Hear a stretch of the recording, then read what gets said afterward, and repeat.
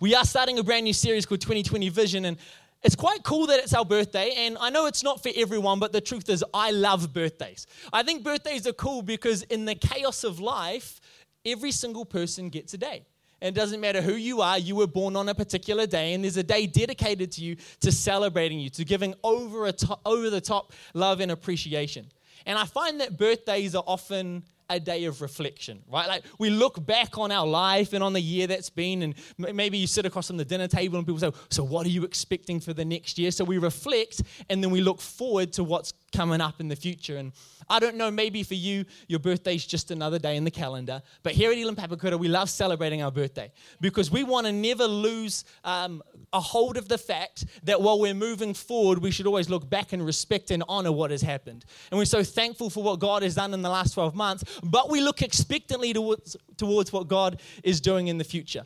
And, the other day I was on Facebook scrolling through and I came across this article of this woman who was 100 years old, but she was born on the 29th of Feb, on a leap year, which means her actual birthday, the 29th of Feb, only came around once every 4 years. So she was 100, but she was claiming to celebrate her 25th birthday. And because only every 4 years her birthday would actually come up. And I love, as I read this article, how she reflected on her life. She reflected on the key aspects of living a long life. And she said it was eating healthy and walking regularly. And I read that and I was like, oh dear. Oh dear. After 100 years of experience, the two things she says are key, I need to get my act into gear. And then she said, looking forward to the future. I love that. She still had vision for the rest of her life. She says she wants to spend her time catching up with new friends and family. I love that at 100 or 25, however you want to look at it, she's still willing to make new friends. And in this series that we're starting called 2020 Vision, over the next few weeks, what we want to do is unpack how you can have vision for different areas of your life. And this is important because my Bible tells me that when there is no vision, people cast off restraint. When we can't see, we end up perishing. What that means is when you and I aren't living our lives in constant revelation, so God's revealing things to us from heaven, constant revelation, what happens is we lose direction for where we were designed to go. In fact, Helen Keller said this. She said, the only thing worse than being blind is having sight but no vision. It's profound. Vision is seeing ahead. Vision is having a picture to work towards. Vision, in fact, is this idea that we could see a glimpse of what God sees. And the vision we have for our life will hugely dictate the way that we interact with the world around us. I love this amazing story that I heard from the lead pastor of our Manurewa campus, Boyd Ratnaraja. I tell you, he is the man. And he's also our national leader, and he tells the story of one day he was wandering through a store. I think it was like the Warehouse or Kmart, and what you have to understand about Boyd is his sight. His sight is terrible, okay? And he's wandering through the store, and he looks across and sees what he thinks is somebody looking right at him. Now, I'll give you a little bit of an insight into the pastor life. Often, you'll be at the shops, and you see someone looking straight at you, and you're not sure if they just like what they see, or if they're from your church and they recognize you. And so Boyd is wandering through the shops and he sees this person looking straight at him. So he walks across, he says hi, he tries to spark up a conversation, he's trying to be as polite as he can, and it's only after a few moments of no response that he realizes he's speaking to a mannequin.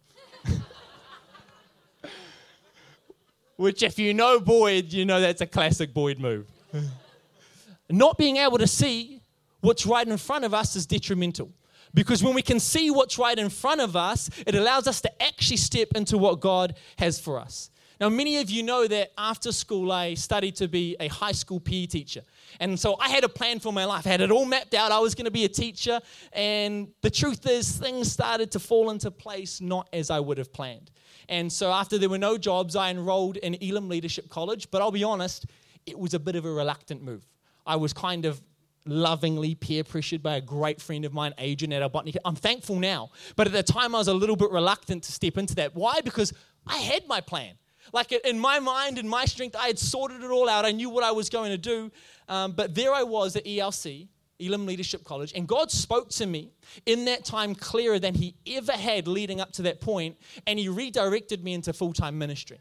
And now I say redirected, but the truth is, he just directed. because my plan to teach was always my plan. But vision is about seeing things the way that God sees them. When I felt called to dedicate my life to full-time ministry in the local church, it was exciting, but it also felt like a little bit like bittersweet. Because I knew if I was to step into being a pastor of a church one day and sort of be faithful with what I had and work my way towards that, it meant that I couldn't also be a high school teacher. Like if I was to step into God's call for my life, I couldn't continue holding on to my plan for my life. And so for me, it was like this left door or right door moment. Like in the Matrix, it was like the red pill or the blue pill. What one will you choose and what one will you not choose? And in my mind, it was a little confusing. I'll be honest, I wasn't quite settled on it in my mind, but in my spirit, it was clear. The old plan had to go so that the new plan could come. And if there's one thing I've learned about living my life with vision for the future, it's that what lays right in front of me is so much more important than what lays behind me. And Paul, he touches on this in 2 Corinthians. He says this. He says, so we have stopped evaluating others from a human point of view. At one time, we thought of Christ, Jesus, merely from a human point of view, how differently we know him now. I love this. What's he saying? He's saying, we've just been looking at it from a human point of view. Humanistically, naturally, normally speaking, we've been evaluating this, but he's appealing to us to say, there's something supernatural that takes place when you know Christ. He says, we've been looking at it all wrong, but now that we understand it's supernatural, he says, this means that anyone who belongs to Christ has become a new person. The old is gone, and a new life has begun. This is amazing. This is some of the greatest news you could ever hear in your whole life, because it doesn't matter where you've been, what you've done, the mess-ups, the mistakes. The old is gone and the new has come. Come on, say that with me. The old is gone and the new has come. Now, on Tuesday, we had our Elam staff and intern team building day out at Maraetai Beach. Now, this is always a good time. We do this once a year, and we do it so that we can bring unity and vision and a whole bunch of fun, building the team across all 6 of our campuses and our Elam Leadership College. And I tell you what, it was fun. There were challenges. Darcy's team won, and I'm still recovering. People thought we had rigged it. Like the person that was like picking the teams, they said, you've purposely spaced yourself out from Darcy by the exact number of places. I said, you don't understand who I am. I said, if there's one thing I want to be, it's in a different team to Darcy, so I can waste her. But her team was stacked, it was very rigged, and they won. It was a whole bunch of fun, and to end the day, we decided, well, some of the crew decided we would spend some time jumping off the wharf into the water out at Maraetai Beach. And I tell you, Steve was lunging like an acrobat. Darcy was doing like these toe tuck dives, and I was capturing it on Instagram. I would usually be about that, but the water was cold, and you know me, I ain't going to touch the cold water. So someone had to take one for the team. You're welcome. So I captured it on Instagram. And while we're there, Darcy's jumping in and doing all sorts of flips and this sort of thing. And then at one point, I see Darcy standing up on the wharf, and she looks a little distressed. Not crazy distressed, but she looks a little distressed. And Steve and I notice that she's over there because a contact lens had come out of her eye. And so she's struggling to put the contact lens back into her eye because of the wind. And so Steve and I huddle around and we use our huge muscular bodies to shield the wind. I'm telling Steve you laughed at him. And we're like trying to shield the wind so then Darcy can put the contact lens back in her eye, and eventually she gets it in. And we're like, cool, job done. But she comments it's not quite the same. Like there must be some mark, there must be some dirt or some dust stuck in it, and it doesn't quite feel right. Well, after the wharf jumping and the Instagramming, we're driving home. I'm driving and Darcy's in the passenger seat, and she starts to read something. And she turns to me and she says, this whole bottom right part of my page is blank. Like something is in my eye and it's blocking my vision. Like I can't see what's going on there. And I look across and I realize that I can see the words perfectly. Like they're there, they're clear, I can see them. It's because of the muck and the dirt from back at the wharf. At a later stage, it was blocking her vision. And I want to suggest to you today that God wants you to have vision for your life. He wants to speak clearly, but sometimes the muck and the dirt from the past, it creates blurry spots in our vision. Like what's right in front of her was there. I could see it because I have vision. I could see what was right in front of her, but she had these blurry moments, not because she was a bad person, not because she had sinned, but simply because she had some muck from the past that she hadn't dealt with. I want to ask you this question. When you think of your life, do you look expectantly towards the future? Like, do you have faith to believe for more, or do you find yourself dwelling more so on the past?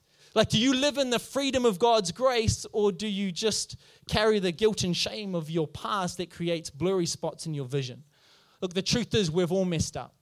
Like, we've all made decisions we regret. We've held perspectives that weren't healthy. Maybe we've had attitudes that have hurt other people. We've done things and we've been places that we wish we never did or went. But I need you to know today that God is more concerned with your next step than he is your last mistake. And the vision that God wants you to have for your life, it's not in complete, you don't completely ignore what's happened in the past, but it must be forward-focused vision. And I'm not trying to downplay the destructive nature that sin can have in your life. Like, sin, the stuff that we do that's against how God asked us to live, it will divide us. It will bring a blackout to our vision. It will bring darkness to our world. It'll cripple us from freedom, and it will rob God's best away from your life. I'm not trying to downplay sin. I'm just here to let somebody know that God's call on your life and the grace that he has for you is more powerful than the power that sin can have in your life. I'm here to let someone know that maybe needs to hear it today, that the darkness and the sin and the guilt and the shame of the past was already defeated on the cross. And when Jesus died on the cross and he gave it all once and for all, and as he hung there and he said, "It is finished," he meant everything. Everything that needed to be done for you to walk in freedom had already been achieved. In fact, Jesus said it like this. He said, "I didn't just come to give you life where you would struggle, where it would be tough." And it doesn't mean there aren't tough things in life, but he said, "I came to give you life in all its fullness, in abundance, like an overflowing sort of a life that would affect other people." And because of that moment on the cross, guess what? The old has gone and the new has come. You know, we so believe that the hand of God is on your life and what we're doing here in Papakura, but I need you, every person here, I need you to believe that your greatest days are still ahead. Maybe you've heard that said before and it can seem cliche, but it's the truth. God is alive. He's working. He's seen your past. He's seen your mess, and yet he still came. He still came looking for people not who thought they were perfect, but who realized they were sinners. He sees your past, and yet he is so excited for what he might do through you in the future. And so I need you to believe that, because if God is going to continue to do a new thing in us and through us, we must have forward-focused vision. You see, my crossroads moment at ELC was to step into full-time ministry, which meant that the old plan had to go so that the new plan could come. The Bible doesn't say that the old remains and the new comes, right? But the old is gone. Nada, zip, removed from your life, gone, no longer having an impact on your life. The old must go in order for the new to come. And if we're to live a life of vision, freedom, and purpose, you know what that means? It means old attitudes don't fit in tomorrow. It means old perspectives don't fit in tomorrow. It means old habits will no longer serve us well where God is serving us tomorrow. And in order to see our future clearly, we must move beyond our past. Let me show it to you. Isaiah chapter 43. And this is God speaking. He says, "I am the Lord who opened a way through the waters, making a dry path through the seas." He's like, do you remember? Do you remember back then when I did that? He says, I called forth the mighty army of Egypt with all its chariots and horses. I drew them beneath the waves and they drowned. Their lives snuffed out like a smoldering candlewick. He's like, Israel, you've been through a lot, and I've been there and I've protected you, and there's been some good times and some bad times. But then he says, but forget all that. That's significant. But forget all that. It is nothing compared to what I am about to do. He says, for I am about to do something new. See, I have already begun. Do you see it? I will make a pathway through the wilderness. I will create rivers in the dry wastelands. I love this. Forget all that. Do you see it? Forget all that. Do you see it? You've been through stuff. There's mistakes. There's mess-ups. You felt like you've disqualified yourself. But God is saying, look, let the past be in the past. Forget all that because I'm starting something new. And he says, in fact, I've already started it. It's already in front of you. The wheels are already in motion, but do you see it? Or is there stuff from the past that's getting in the way, creating blurry spots in your vision because he's already begun it? You know, when the Israelites were enslaved in Egypt, God spoke to a man named Moses. And he spoke to Moses about freeing the people from the slavery they were experiencing in this land of Egypt. And he promised them a special land. We read in the Bible, it's called the Promised Land. It was a land promised to Abraham, Isaac, and Jacob. And it was a place promised to be incomparably better than where they were. Like where they were was slavery, it was the worst, and this promised land was incomparably better than where they were. And in Exodus chapter 6, verse 8 to 9, this is how it unfolds. It says, I will bring you into the land I swore to give to Abraham, Isaac, and Jacob. I will give it to you as your very own possession. I am the Lord. Now get this. So Moses told the people of Israel what the Lord had said, but they refused to listen anymore. They'd had enough. They didn't want to hear it. It says they had become too discouraged by the brutality of their slavery. They had become too discouraged by the brutality of their slavery. Get this. The Israelites, God's chosen people, were in Egypt, but the oppression of Egypt had gotten into them. And it had blinded their vision and dismantled their hope for the future. Because God was speaking and God was leading, but they couldn't see it and they couldn't believe it. Long story short, God is good on his promise, as he always is, and he helps deliver these people from slavery, and they're making their way towards this promised land that God has for them. They left the past behind to move forward to the future. The old had gone, and they knew it was coming. It was coming. They were on their way, and this is the problem, and this is where so many of us get caught. They're on their way to what God had promised, and then they start to complain. God, we would have been so much better off as slaves back where we were than where we currently find ourselves. And I read this, I'm like, are you kidding me? Like the promised land was promised to be incomparably better than where they were, but they were complaining because God had taken the people out of Egypt, but Egypt was still in the people. They still carried around the same oppression. Old perspectives, old habits, old attitudes were blinding them from seeing what God had for them. Because the truth is, even though life looks different, sometimes our heart isn't. They were physically moving forward, but they were still blocked out. There was still stuff from back that had twisted their heart and their perspective, that they were unable to see what it is that God was doing. And many of these people, they never made it into the promised land, because in order for the new to come, the old must go. Maybe someone's hurt you and you're still carrying unforgiveness. Come on, don't let the muck of yesterday stop you and blind you and put blurry spots in your vision for what God is leading you into. Maybe someone in church offended you. Maybe it was me. I'm sorry. And maybe because of that, you've been reluctant to get involved again. You see a whole bunch of people every month go through Growth Track, jump onto the dream team, start making a difference, and you're like, yeah, but not me, because this thing happened. And I need to say to you, I get that, and I want to be sensitive to what happened, and I apologize on behalf of anyone that may have hurt you, but the truth still remains that God created you to make a difference. The truth still remains that he created you with gifts and talents that make you unique, and that matters because God has placed that in you, not for yourself, but to make a difference in the world that he's placed you in. And I need you to rise up and begin to believe again that God's greatest lays right in front of you, and don't let the muck of yesterday stop you from stepping into the fullness of what God has for you tomorrow. See, in order for God to do a new thing, we must become vessels that are prepared for a fresh filling.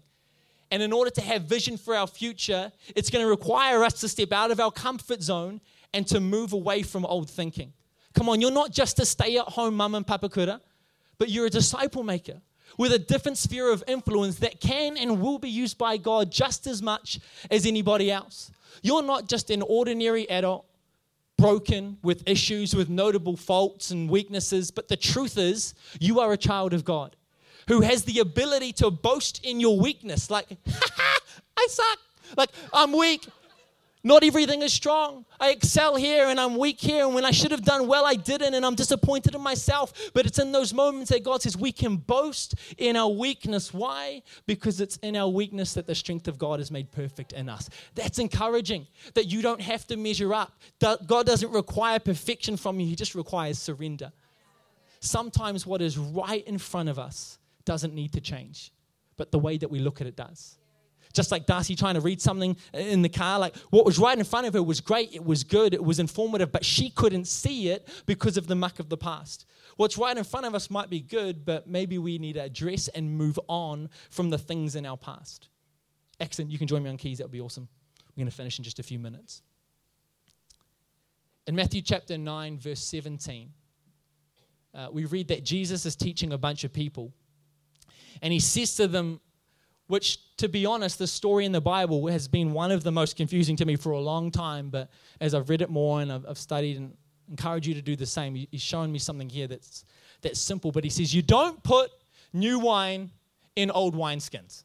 Old wineskins kind of like a wine leather bag that they would store wine in. He says, you don't do that. Like no one does that. Don't put new wine in old wineskins. He said, for the old wineskins would burst from the pressure, spilling the wine and ruining the wineskins. New wine is stored in new wineskins so that both are preserved. He's saying that new wine needs to be stored in new wineskins. The new stuff can't be stored inside the old framework. If you keep the old wineskin and you try to give it a fresh filling, it will only cause damage. But thank God that by His grace, you and I have been made a brand new creation. It's not just a version where we cut it off and we just turn a blind eye, we don't look at it anymore. It's the old us. It's not us anymore, and He creates a brand new creation out of us. And God wants to fill you fresh with the Holy Spirit. He wants to set you alight for the things of God so that you could step out and make a difference in the way that you were created to make it. Because where there is new wine comes new power. And the new wine needs new wineskins. I'm so thankful for every person here. There is not a single place you could find yourself where you are too far removed from God for His grace to reach you right where you are. I said it earlier. I don't want to downplay the destructive nature of sin, but I'm here to tell somebody that the victory has already been won. You may feel overwhelmed by the guilt and the shame, but Jesus came and He said there is no condemnation for those who were in Christ Jesus. For those who are in Christ Jesus, the old is gone and the new has come. And I'm going to pray for you. I'm going to pray as we continue to journey through this 2020 Vision series that God would open your eyes to a fresh revelation of His love and of His grace, that He would bring clarity to your future, boldness to step up, and faith to believe for more. I want to invite everyone to close your eyes right where they are. I'm going to pray.